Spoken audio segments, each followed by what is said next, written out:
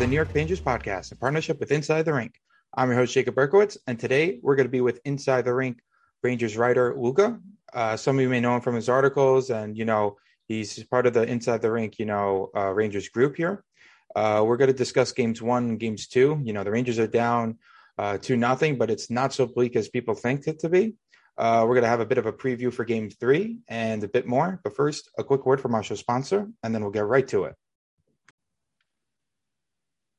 And now a quick word from our show sponsor and friends of Inside the Rink, BetUS.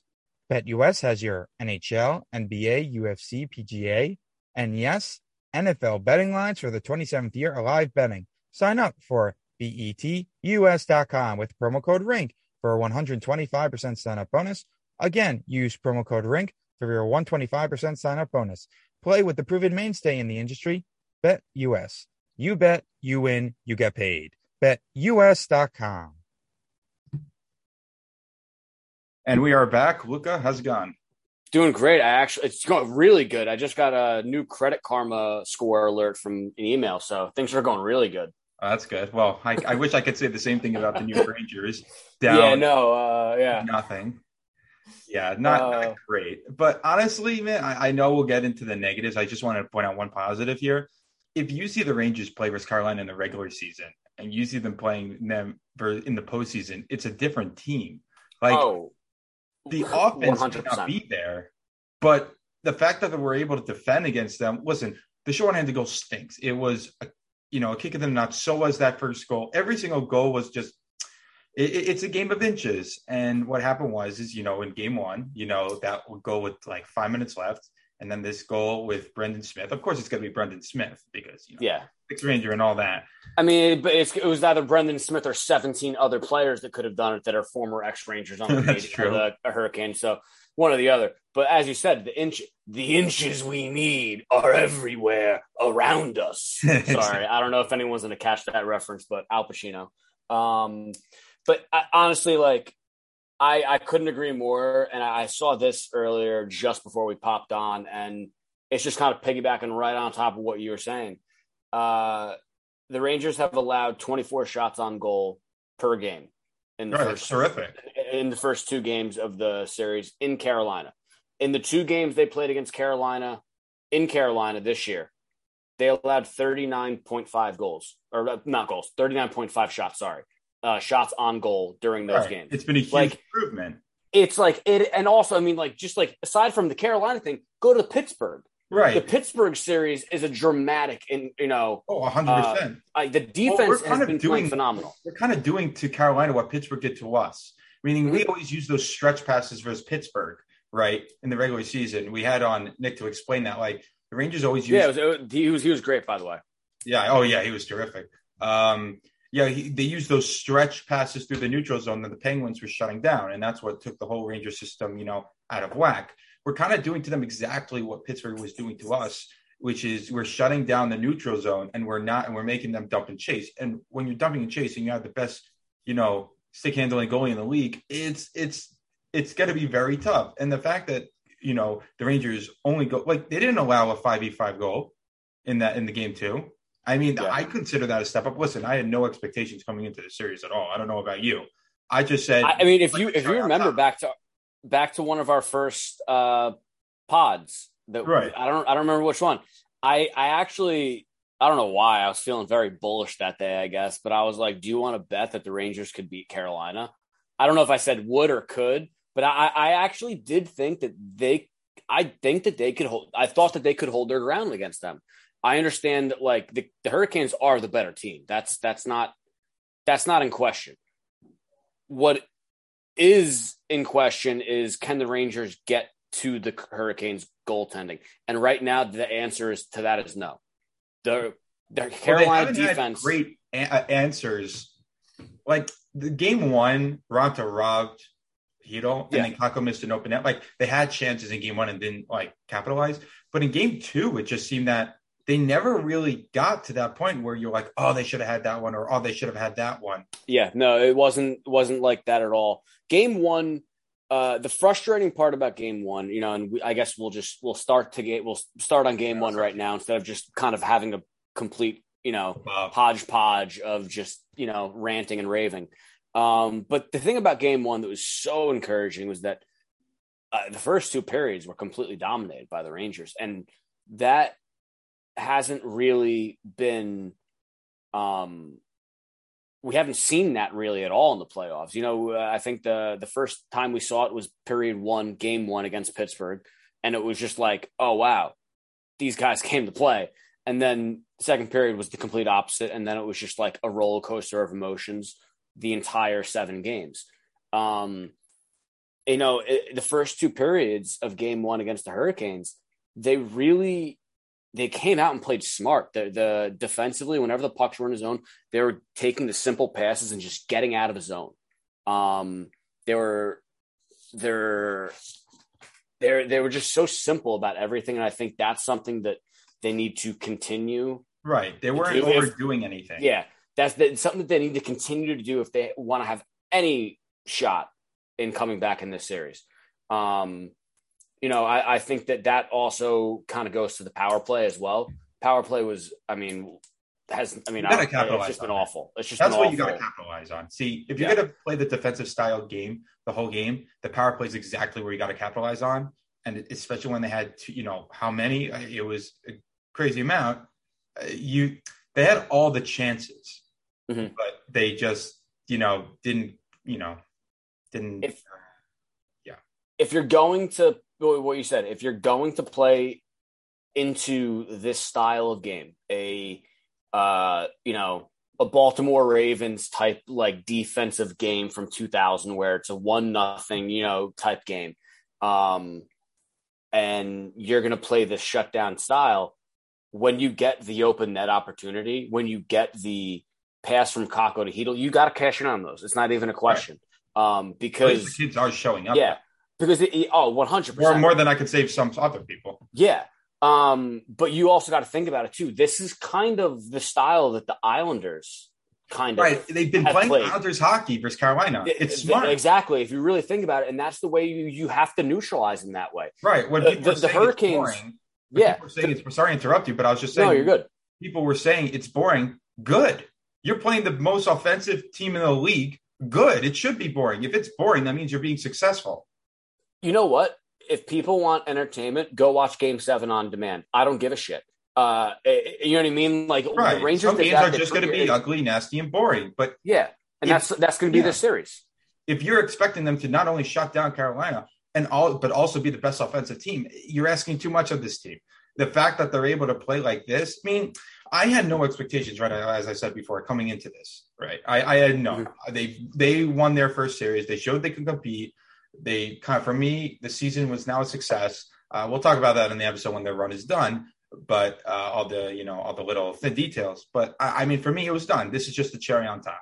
Now, obviously, in game one, they gave me hope once they scored that first goal, just to take it away. But I feel like if they keep on playing this way, and the veterans start showing up, I don't think it's out of the realm that they could come back from this. I completely agree, and gonna kind of finish my one thing that just kind of threw me off and just really annoyed me about game one on Wednesday.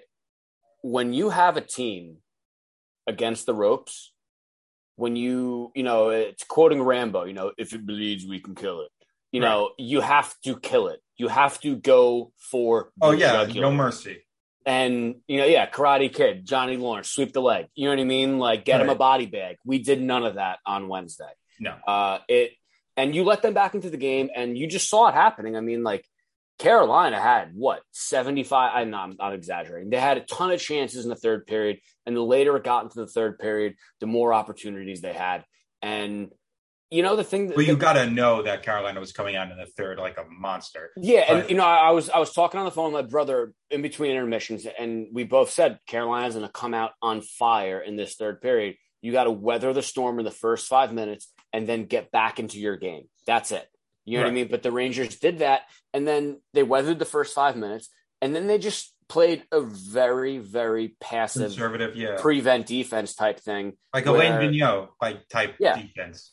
Or it was really more. It reminded me of Tortorella-esque. You know what I mean? Like where it was just like, all right, you know what? Just try and dump the puck, dump everything. Try and suppress all the shots to the outside. When you're playing on your heels, it'll never ever work. You got to play your game, and that's it.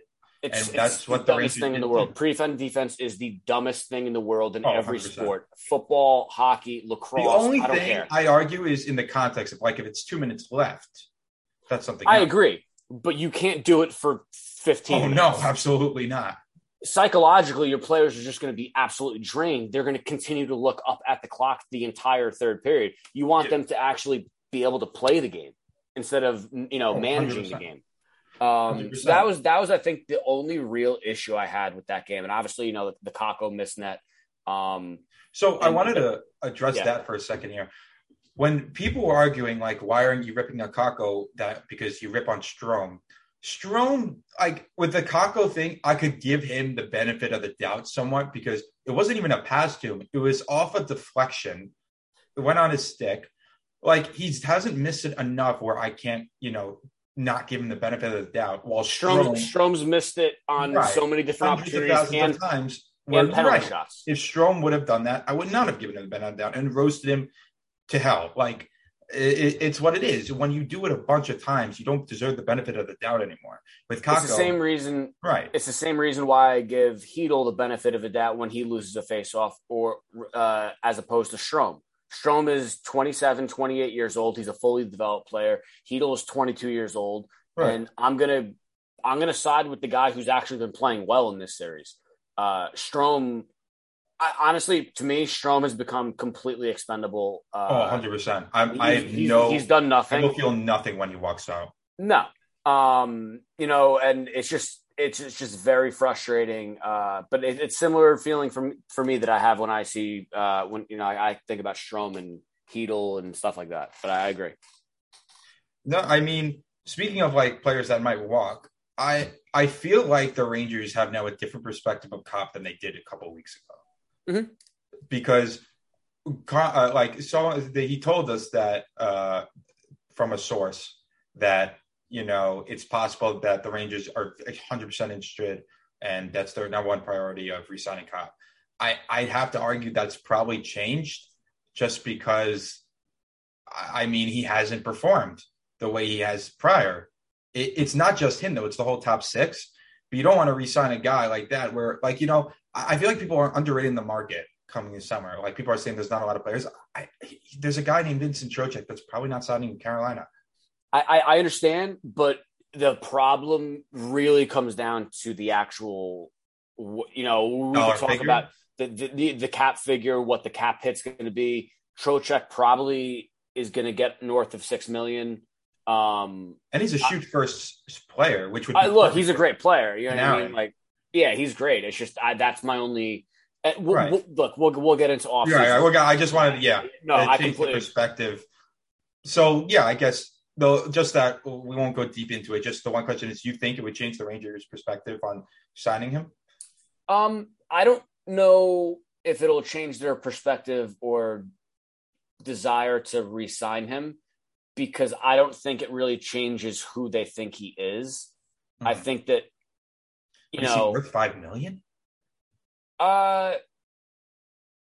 You know what? I don't know. That's not for me. Luckily, that's not for me. That's a hard question. I think that he actually could be. It depends on what you actually. I haven't looked at other players either. Like, I haven't looked at the free agent market. Right. I haven't looked. Also, this is the thing that's going against Copp and that would go against Copp in negotiations, is the fact that Lafreniere, Hedl, and Kakko are all playing really well together. So it kind of makes Strome and Copp kind of expendable, both of them. I literally just wrote an article about this. So thank you for setting me up and teeing me up on this one-timer. But the article really kind of talks about how, Vetrano, Copp, and Strome are all extremely expendable, because if you think about it, Copp and Strome have really done nothing this series. Copp was more of a factor in the first round, but Strome was kind of, non-existent for large portions.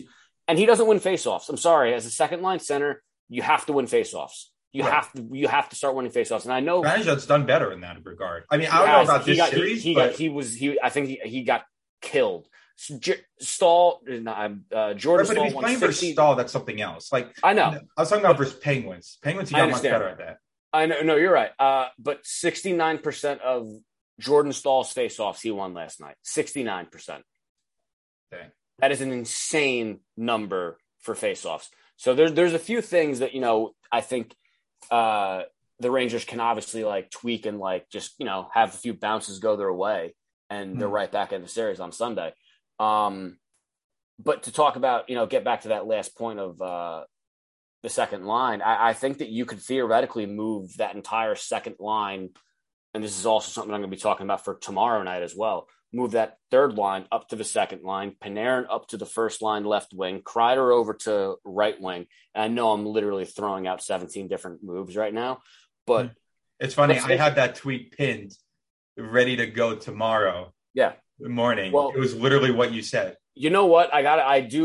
So I wrote this in my article yesterday, and then I was just reading Vince Mercogliano's article. He wrote something about 5 different lineup changes that he could see the Rangers doing.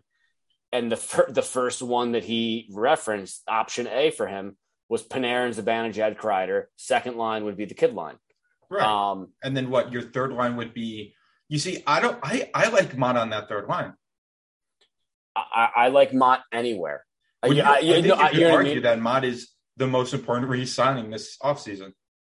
Yeah, I would agree with that. Losing him, man, he's becoming my favorite player. It's exactly what you want. He reminds me a lot about Jesper Fast.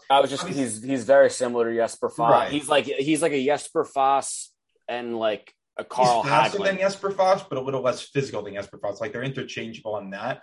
But man, he gets those block shots. He comes in clutch. Those are the exact players that you want.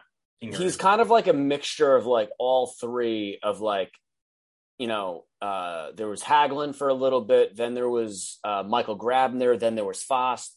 All three of them like had different aspects to their game. Right. He's kind of a mixture of all of them. Like he's not as fast as Grabner or Hagelin, but like he's still pretty damn fast. He's a great forechecker. He's great with puck possession too. I love the guy. I think he's phenomenal. But yeah, I mean, honestly, I think that kind of and game one, dude, it sucks because like Lindgren has been such a warrior, like just right. Yeah, that stinks. Playing through so many injuries and like, it's just that the puck bounces off him and goes in. You know what I mean? Like that's literally how they lost the first game. But you know what? I think that the way they came out and played in the third period was the way they lost that game. We could look at Lindgren and that bad bounce till the cows come home. It doesn't matter. You lost that game when you let it go into overtime. You didn't capitalize. You knew in overtime they were losing. You knew once it went to overtime, it's done. It was done because they had zero momentum. They're not getting out of this. They dig their own grave. Yeah. And then game 2 was, the veterans have to start earning their paycheck, man. I mean, I get they're playing a better team, but the fact that you were shut out like that, listen, we've done all positive about how they were doing great defensively. Yeah. I get that, but still, offensively, you got to show up. And the veterans didn't make the big bucks. They're not earning it right now. And this is just the top 6. So last night, for the majority of the game, it got switched later. Lafreniere got popped up to the top 6. But for the start of that game, or the majority of the game, top 6 was Panarin, Kopstrom, Kreider, Zibanejad, and Vetrano. Those 6 players. A combined, I think it was 3 shots on goal. Holy cow. That's brutal. That's atrocious. It's a pretty... Yeah, believe. I mean, great. There was only 24 shots on goal, I believe, in the entire game. I could be wrong on that, but it was something close to that figure. What was the kid line? Do you have that? The kid line didn't do much either. Really? Yeah, it was. I think Lafreniere might have had one shot on goal. I don't think I'm fine with that as long as you see. Well, it would have been so much different if you didn't get an even strength goal last night, but you got 2 power play goals to win it. I don't care if it's on the power play as long as you're shutting down Carolina, even strength. If you want to say next game they got to be better even strength, fine, fair. You could get 1 even strength goal. I know that sounds a little nuts, but as long as you're shutting down Carolina, it's gonna. And you're going to have to sacrifice a little offense in order to shut down Carolina. I think no one, disagrees on that. Yeah. But you still got to have a little bit. And if they're just the veterans aren't showing up, I can't blame a 22-year-old, a 20-year-old, and a 21-year-old for not showing up in the second round, especially when they were our best, line in the first round and in this first game. It's not right to blame them. And no. That Kako miss, I shrugged it off. I was frustrated 100%. But I can't go nuts on him because he's one of the reasons why him and that kid line are one of the reasons why we came back in that first round. And they also played phenomenal in that game. Still break up that kid line, by the way, for game 3. You know what? Part of me thinks that you got to shake some things up. But the other part of me thinks that that's not the line you shake up. I think that the way you shake it up is Panarin, Spanish-Ad, and Kreider. I would do that because, one, you got to get Panarin going. And I honestly, I really do think he's actually hurt. And someone, the deep depths of Twitter, someone was talking today about how, I think it was after Game 7 or something like that, Panarin or Kreider was fist bumping people really hard. And when it came to Panarin, he gave him a soft tap on somewhere other than he was injured a little bit before the regular season ended. No, I know. So he's definitely hurt. There's no. I don't know. I can't express how shocked I'd be if he wasn't injured. He's. I have no doubt in my mind that he is injured. Yeah, you know what? If he is, that's fine. But at a certain point, are you hurting the team by continuing to play then? You know what I mean? That's my real question. Because let's face it, he's a non-factor when he's playing. So I don't know. I mean, that's not for me to really decide. I just, it's an interesting question though to raise. If he is hurt, are you hurting the team more by actually playing and going out there and playing as opposed to giving more minutes to Lafreniere, who's played really good? But that's the main change that I would have for Game 3 tomorrow afternoon. I would move the third line, the lottery line, up to the second line. And I would just give them what would the third line though be? I think that's more the question, no? Yeah, it's a good question. I would put Kopp in the middle of Strome and either Vetrano or Mott. Mott or Vetrano. I feel like Mott would be better. I feel like he would too. Vetrano hasn't done a whole ton, but also it just seems like Vetrano's not needed for the fourth line. You get what I'm saying? I know. I was thinking about that too, and so I don't know. That's a tough question, but I think that you have to try and give the players who have played really well as much you just got to roll with it, and you got to roll with the guys who are playing really well. And maybe they're maybe the kid line is playing really well because they've been getting favorable matchups because, the shutdown line of Niederreiter, Fast, and Stahl is, zeroed in on Zibanejad, Kreider, and Vetrano. So, I'd counter argue with they played a lot versus the Crosby line.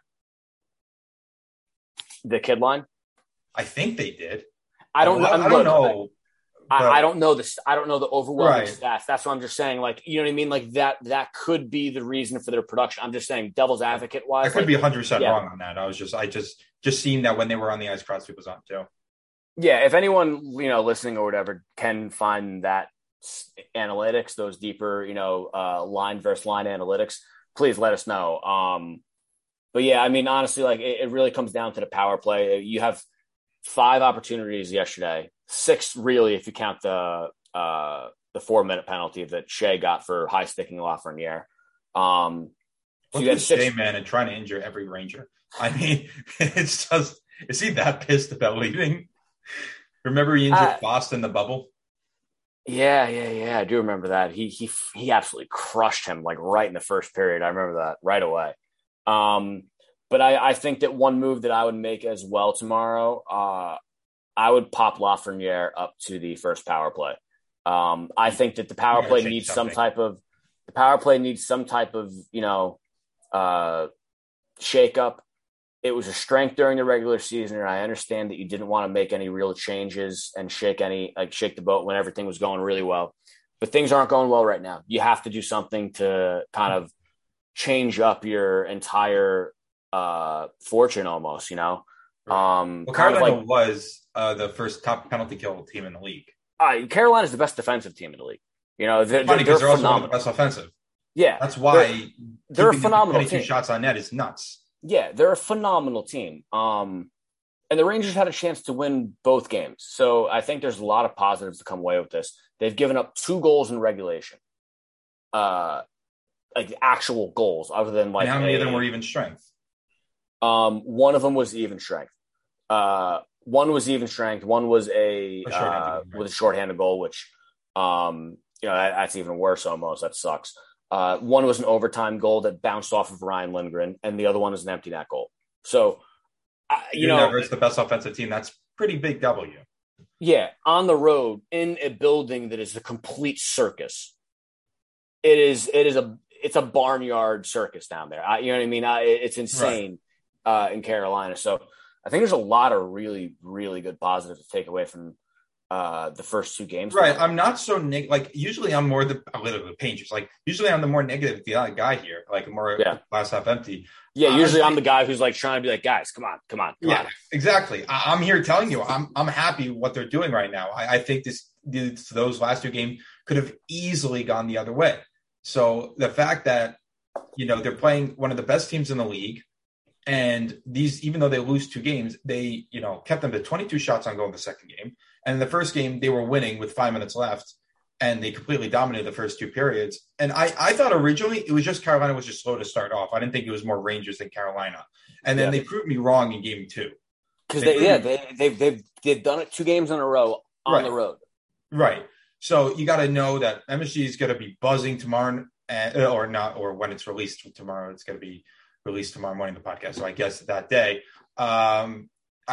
It's going to be buzzing. I think Rangers take this one. If they play like games 1 and 2, and I feel like the offense will come with MSG. I feel like they could steal this one tomorrow. I think I kind of think Lafreniere goes off. And my theory behind this is the fact that I think there is going to be some lineup changes. I really do think Gallant is going to give them more time on ice. And I think that'll just increase his opportunity. But I really think that if he puts him on the first power play, because if you think about it, Panarin is not 100%. Okay, so this is what everyone's been talking about for at least 10 days now. He doesn't look the same. The best that Panarin could do at this point, if he is that hurt, if he's not going to be the only thing they can do positive is on the power play. Yeah, but the thing that he can do really well is be a distraction. He could be a decoy, Right. So put him with Zibanejad and Kreider. Yeah. And put him with Zibanejad, Kreider. Yeah. Put him with Zibanejad, Kreider, and then also for the power play, throw him out there. And you can kind of have Lafreniere there too. And so you could have Lafreniere and who do you take out of the first power play? What'd you say? Who do you take out of the first power play in order to pull out? Strome. I would have taken Strome out of the first power play in December. I would have taken them out earlier. Yeah, I look. I mean, it's no disrespect to Strome. I just think that it's a matter of lefty and righty too. Like everyone on the power play. I actually, before you came along, I actually had my one and only under. I actually wrote 3, but I had one that had the perfect example. Basically, Zibanejad slid it across to Strome, but the problem is since he had it on his stick like this, he held it for a tenth of a second. That allowed UC Saros to slide across and rob him. But if that was Lafreniere, that's going in. Yeah, a worst case scenario, he's getting a shot on net, and then you could possibly get a rebound goal. Right. You know what I mean, which is what Kreider does better than anyone in the league. Right. So I mean, I don't know. You look at teams like some of the best power plays in the entire league that have been consistently there. Tampa, for instance, you have Stamkos on one side, Kucherov on the other side, Hedman right in the middle. You know what I mean? Point and then like right in front. And then Point, and I think Killorn is the other one on that. I could be wrong about Killorn, but you know what I mean? Regardless, it doesn't even matter. But you have those two one-time options on the power play. And I think that if you don't, you just lean towards that's what Carolina would do. Just lean towards the Zibanejad, Strome, or Panarin. Like, they're going to take a second. Yeah. So that second we use just to go back to the other side. Yeah. I mean, how many times Zibanejad the whole time? How many times have we seen, Panarin really in this postseason and generally just on the power play for like the last half of the season? Because that was when the last half of the season when they really moved Zibanejad over to the one-time spot on the power play for a righty. That's like kind of when they put him over there and they got him going. And Panarin was pretty much for the majority of the time on the opposite side of the ice. How many times does Panarin get the puck and then just like kind of skate in? And Panarin's phenomenal. That's what he does better than 99% of the players in the league. He makes what happened when he shot unbelievable decisions. Yeah, exactly. He won the series. It's a seeing eye shot, but it gets through, you know? Right. I don't know. We don't see a lot of those just because we don't use the opportunity to do it. It's not like the seeing eye shots don't go in a lot. No, it's just that we never use that option a lot. Yeah. And look, if they're going to win, aside from all the lineup changes, they got to play simple. They got to get the puck in. Carolina is so good at neutralizing zone entries. They have to be simple, north-south, one pass, get going. That's it. They can't get into if you're going to beat Carolina, it's not going to be pretty. Okay. No. Carolina is going to make you play they're going to drag you down and make you play a dirty, ugly game. And you have to be able to play that. So far, the Rangers have kind of played that. They haven't fully played that. Right. But it's encouraging the fact that they've actually been able to adjust their game. Yeah. The fact that they've been able to adjust their game.